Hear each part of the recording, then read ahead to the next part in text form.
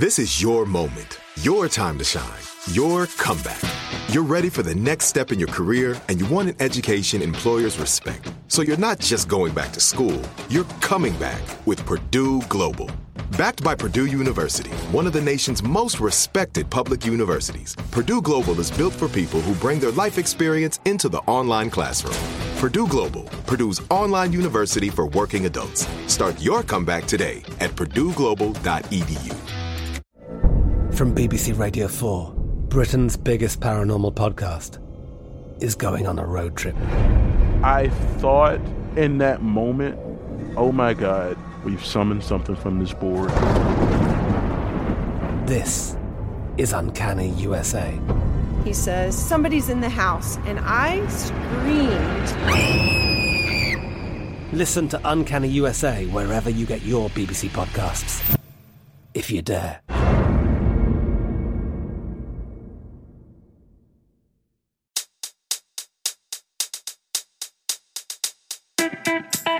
Welcome to the Daily Dive Weekend Edition. I'm Oscar Ramirez, and every week I explore the top stories making waves in the news and some that are just plain interesting. I'll connect you with the journalists and the people who know the story and bring you news without the noise so you can make an informed decision. You can catch a new episode of the Daily Dive every Monday through Friday, and it's ready when you wake up. On the Weekend Edition, I'll be bringing you some of the best stories from the week. Uber has a courier service called Uber Connect, where you can have a package picked up at one location and delivered to another. Drivers don't know what's inside the package, but some suspect they may be being used to transport drugs and other prohibited items. Drivers can cancel deliveries, but some feel compelled to go through with suspicious deliveries for safety concerns, since the customers often have their first name, photo, license plate, and vehicle description. For more on how some of these drivers fear they may be being used as unwitting drug mules, we'll speak to David Ingram, tech reporter at NBC News. What I heard speaking to drivers for Uber is really they're concerned about their safety. So oftentimes they'll drive for multiple apps or multiple services. They'll do passenger rides. And then they'll also do what's known as Uber Connect.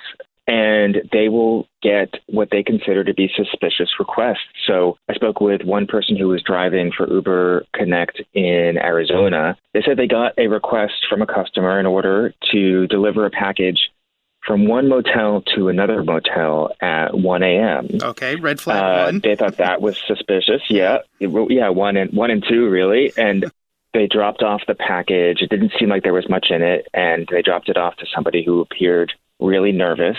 And they decided, based on that and some other factors, they decided to stop driving, first for Uber Connect and then for Uber altogether. So these drivers all have kind of wild stories about the kinds of things they're being asked to deliver, the times of day. One person said that they had a single DVD case they were asked to deliver, and it was a Nicolas Cage film. And when the driver shook the case, it seemed to have something in it other than a DVD. So Uber rules prevent them from tampering or opening packages, but clearly, Oscar, their suspicions are heightened. And in that first example that you were talking about in Arizona, so it was just a plastic bag that they were delivering with a pen, some candy, and a box about the size of 2 decks of cards that was covered in an excessive amount of tape. So, these are those telltale signs of it could be something pretty bad in there. And as you mentioned, Uber says you shouldn't be opening the packages or tampering with the packages. It reminds me of the Transporter movies with Jason Statham where, one of the rules is never open the package. You're not supposed to do that. But for a lot of these drivers, that curiosity takes over. You get that sense of like, man, there could be something not right in there. And sometimes they try to look, sometimes they don't. I know a lot of them follow the rules, but we also know that some don't.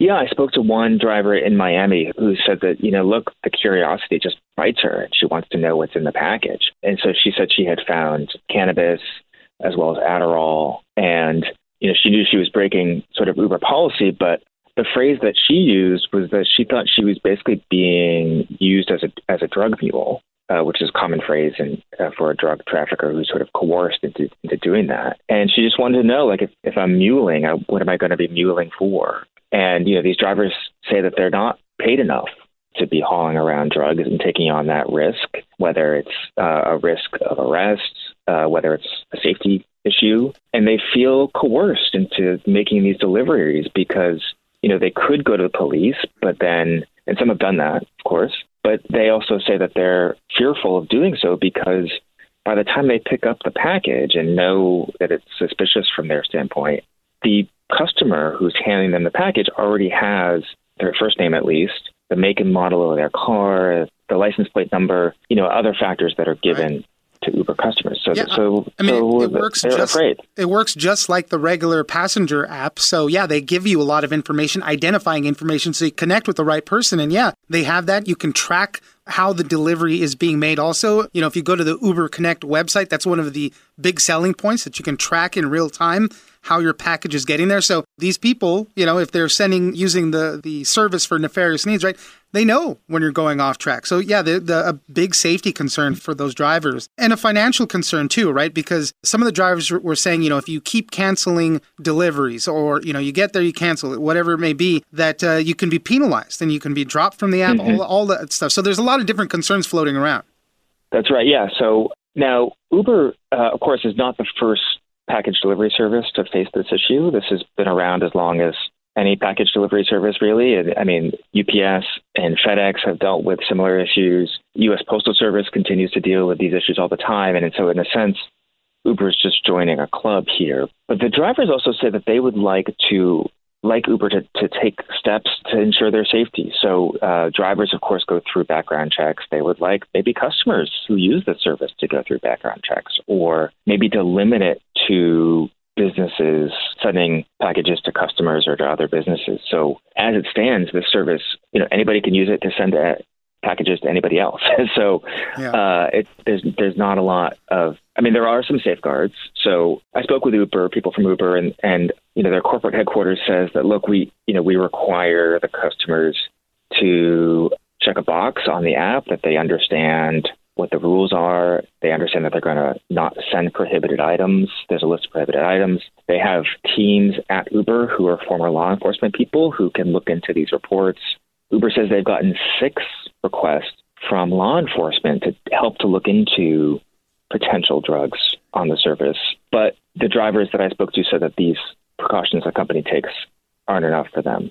Yeah, it seems like as far as from the reporting, right, and what Uber is saying, if somebody is caught in violation of this stuff, really the worst that happens is they get removed from the app. You can't really use it much more anymore. If they take it through law enforcement and something progresses that way, that's a different thing. But for Uber, they'll just kick you off the app. So, that's a tough one there to swallow. And then some of the drivers have also said that they feel the support system for reporting suspicious stuff doesn't really live up to it. One guy in particular said he was transferred 27 times when he was trying to flag something, and people on the other side of things just didn't know what to do. Like, they didn't know how to approach the situation.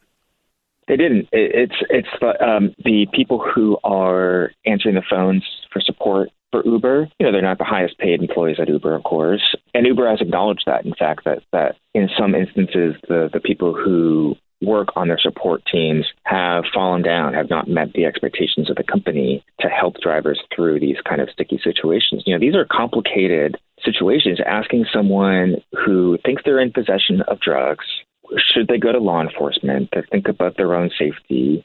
And, law enforcement may or may not be interested. I did hear from a driver who said that they were turned away by law enforcement because this is what the driver considered to be suspicious didn't meet their level of being able to open the package.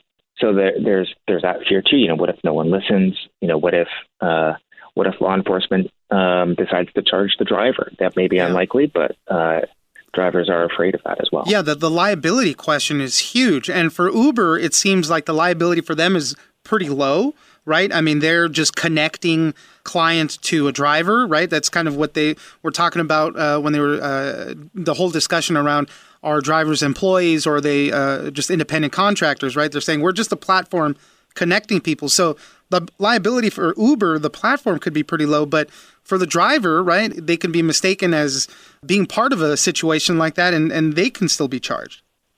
And, they might have legal bills. There are all kinds of considerations there that they don't want to be a part of. There's an interesting sort of phrase that comes up in this context, which is the willful blindness. Even if the driver or Uber doesn't know directly that what's in the package is drugs, if they are willfully blind to the idea that the service is being used this way repeatedly, then legal experts I spoke with said that the company in particular could be liable in that case. The government may require Uber, demand that Uber take extra steps to prevent the service being used this way. That's to be determined. I did speak with someone from the Drug Enforcement Administration, the federal agency that would handle something like this, and they're not saying anything at the moment. They declined to comment, but they're certainly aware of our reporting, and they have looked at similar cases in the past involving FedEx and UPS. So we'll see what comes of that. David Ingram, tech reporter at NBC News, thank you very much for joining us. Happy to do so.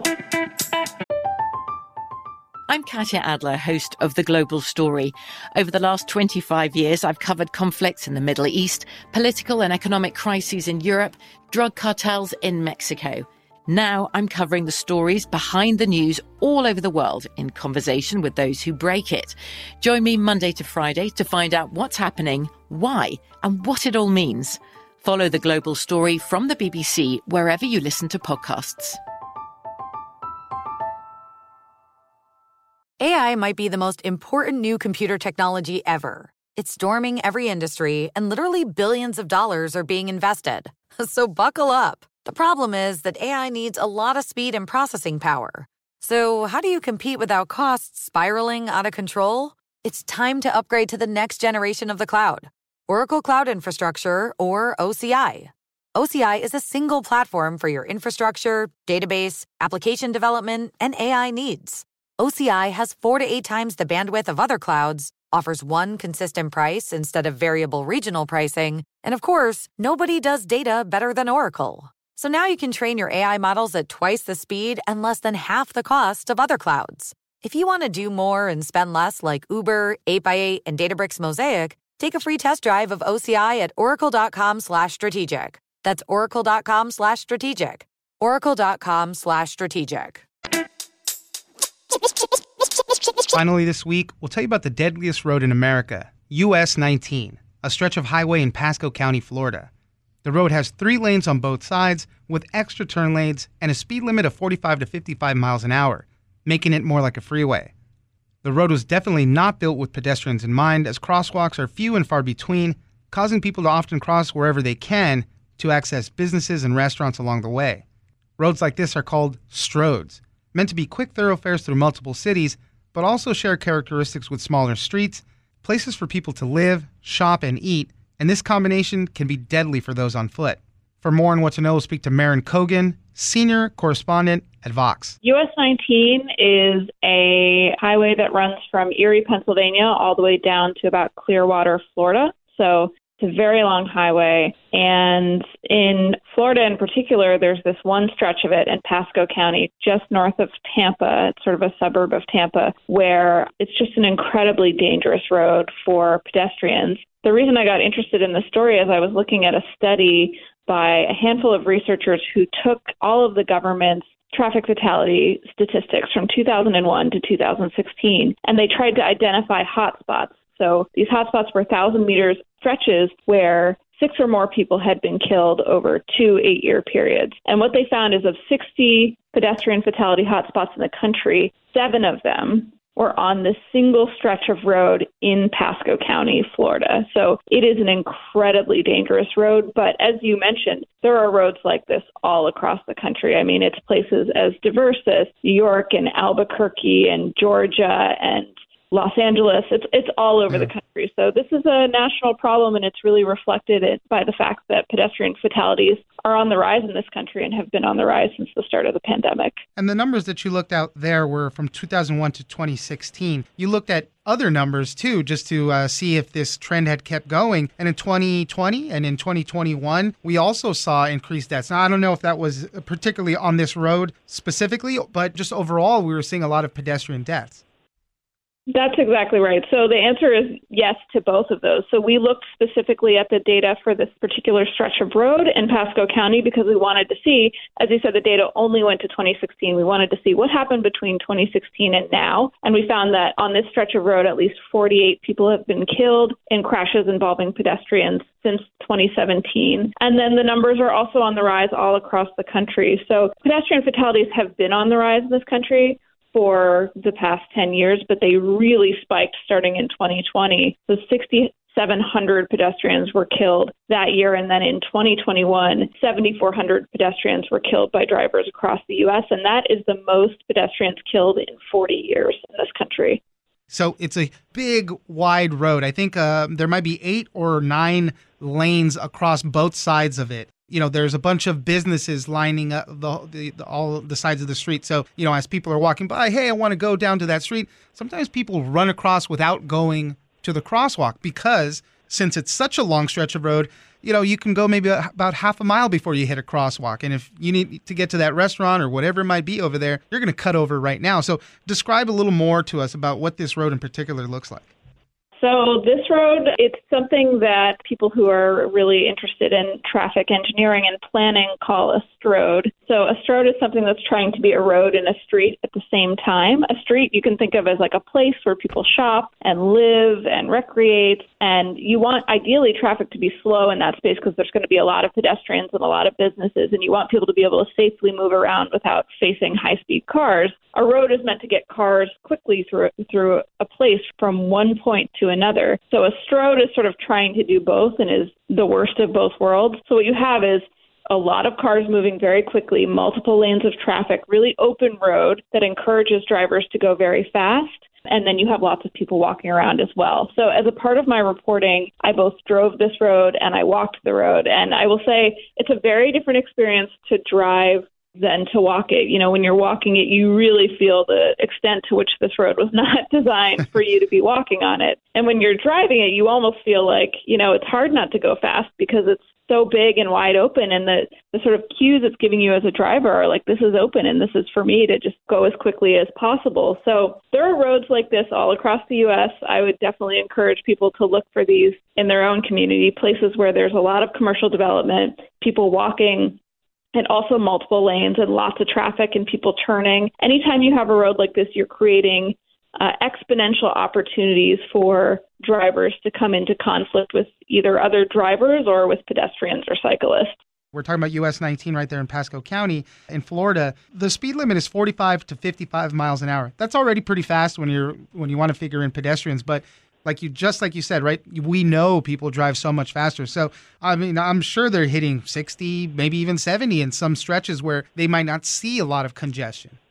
That's absolutely right. And another big part of this story, which I touch on in the piece, is that SUVs and trucks have increased the percentage of them that are on the road over the last 10, 20 years. So there are more people driving SUVs and trucks. And the SUVs and trucks have gotten much bigger. There's a concept called truck bloat, which kind of refers to, you know, the trucks you see that are getting bigger and bigger and bigger. And people, you know, buy those for all sorts of reasons. It's very safe for the drivers. It might be very comfortable. It might be easy for them to get around. But the unfortunate fact of the matter is those types of vehicles are much more deadly to pedestrians than smaller sedans and, economy and compact cars. So you have these much bigger vehicles on the road, and they're on these roads that are sort of encouraging them to go faster. If there are a lot of pedestrians around, it sort of creates a perfect storm of danger for the pedestrian.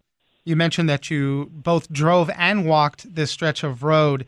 Over about a 15-mile stretch, you came across 12 or more signs commemorating people that have died there, people that were in incidents where pedestrians got killed. I mean, that's almost every mile that you would see a little memorial there. And you did get a chance to speak to some people who had lost loved ones. Tell me a little bit about that.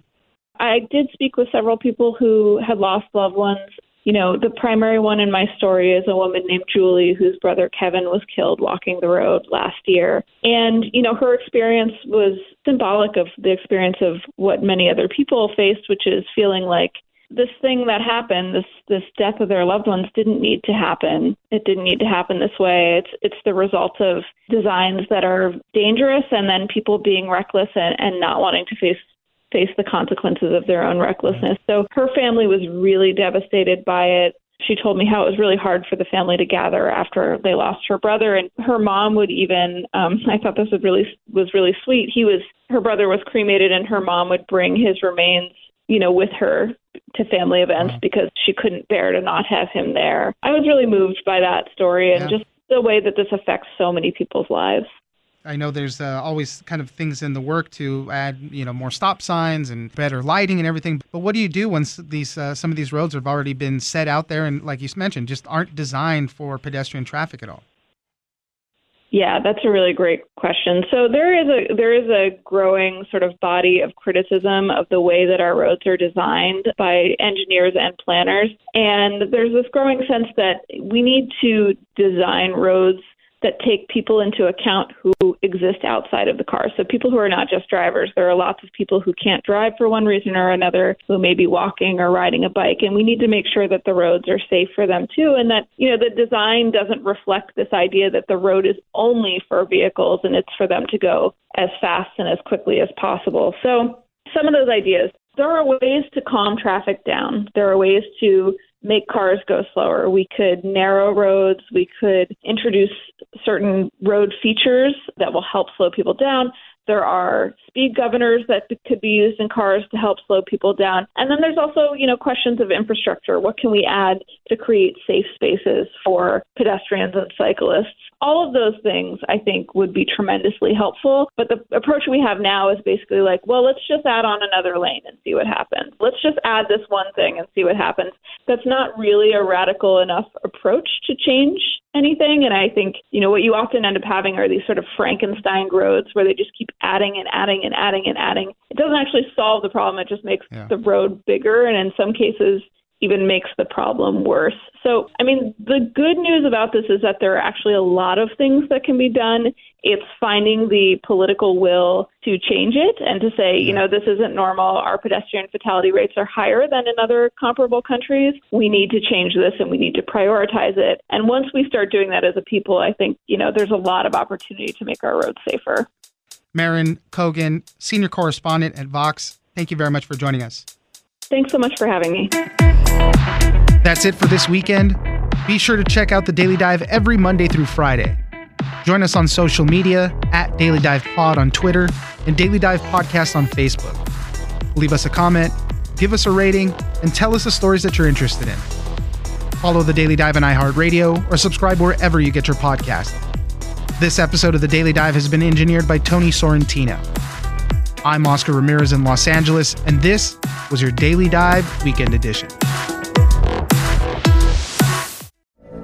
From BBC Radio 4, Britain's biggest paranormal podcast is going on a road trip. I thought in that moment, oh my God, we've summoned something from this board. This is Uncanny USA. He says, somebody's in the house, and I screamed. Listen to Uncanny USA wherever you get your BBC podcasts, if you dare.